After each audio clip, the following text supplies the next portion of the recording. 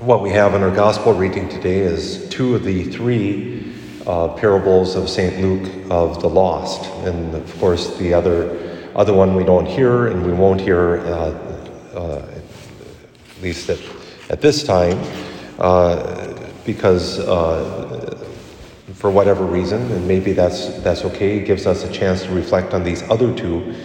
The other one, of course, is known perhaps better by the story of the prodigal son.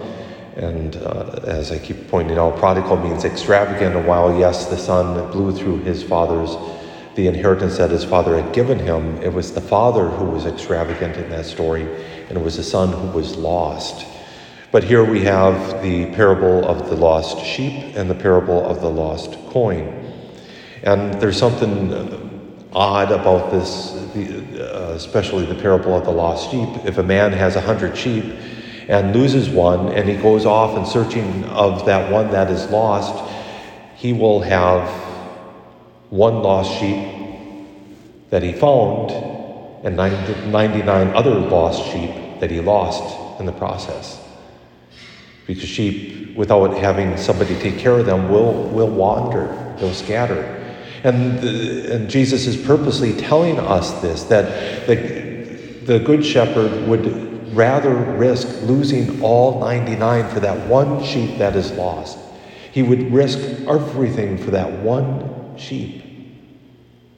That while he cares for the 99 as much as he does that one sheep, he's going to do whatever it takes to find that one sheep. Now, if you want to get a little crass, consider the fact that when somebody would call together their neighbors and friends, it almost always involved a feast. So imagine taking that shepherd and slaughtering the sheep in everyone's sight and the whore. Well, that's the point, too. That God is extravagant. That he desires that sheep so much that he'll do whatever he can and then rejoices in finding it.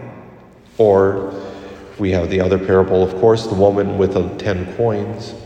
It's a particular kind of coin. It was a Greek coin. I did a little research this morning because we have coins mentioned this weekend as well.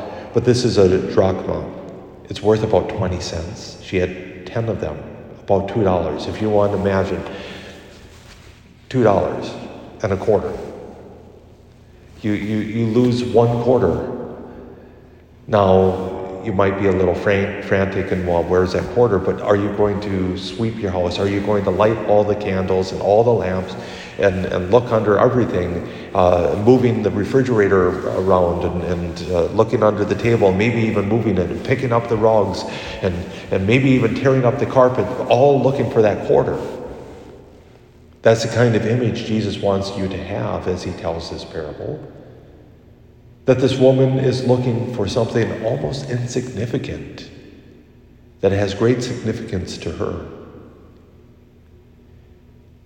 Now, I don't know whether it's true or not, but I did find a website that suggested that drachmas, because they would have been valuable or used, they would have still retained their value, but they would have needed to be transferred and translated into whatever the Roman coins were at the time in order to be used. That most likely this was the woman's dowry that she would have then wanted to pass on to her daughter. So it would have had an emotional connection for her.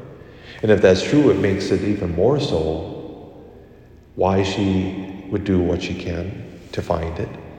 And notice that she too, when she finds it, she calls together her friends and her neighbors and says, rejoice with me.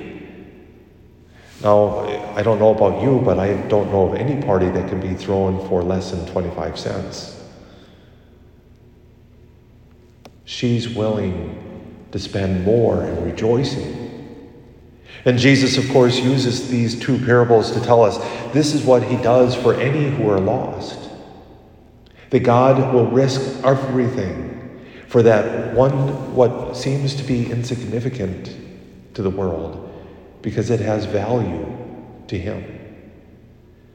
That while the 99 might be consider themselves righteous and such, God looks for the lost. And we should take some comfort in this. And we need to be balanced with the comfort we take, because we cannot be like Martin Luther and say, well, sin boldly so that God could find us more. But rather, there is no one that is lost, ultimately in God's sight. No one. While there is still breath, there is still hope. That God is searching them out, and God will look for any little door that is given. See, actually, there's 4 lost in these 3 parables. We have the lost son that we think about that takes what his father has given him and wanders off and spends it all. And then we have the other son. Sheep wander knowingly and get lost. A coin is unknown to be lost because it doesn't have a mind. The son who wanders off, of course, knows what he's doing. And the son who stays is not aware of how lost he really is. And the Father looks for them all. And he does for us too. Whether we're lost or we're found, we need to be aware that we cannot be so righteous that we do not ourselves assist in searching for the lost.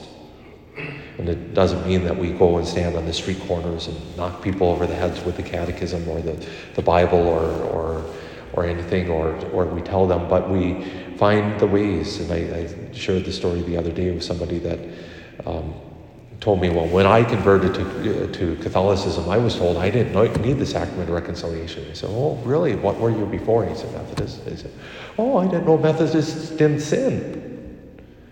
A week later, he was in the confessional. 2 weeks after that, he was in the hospital. And 4 days after that, he was dead. I thank God, and his wife did too. And I'm not naive to see that he was the worst of sinners, but the point is, we always have that hope of God finding us if we just give him that door.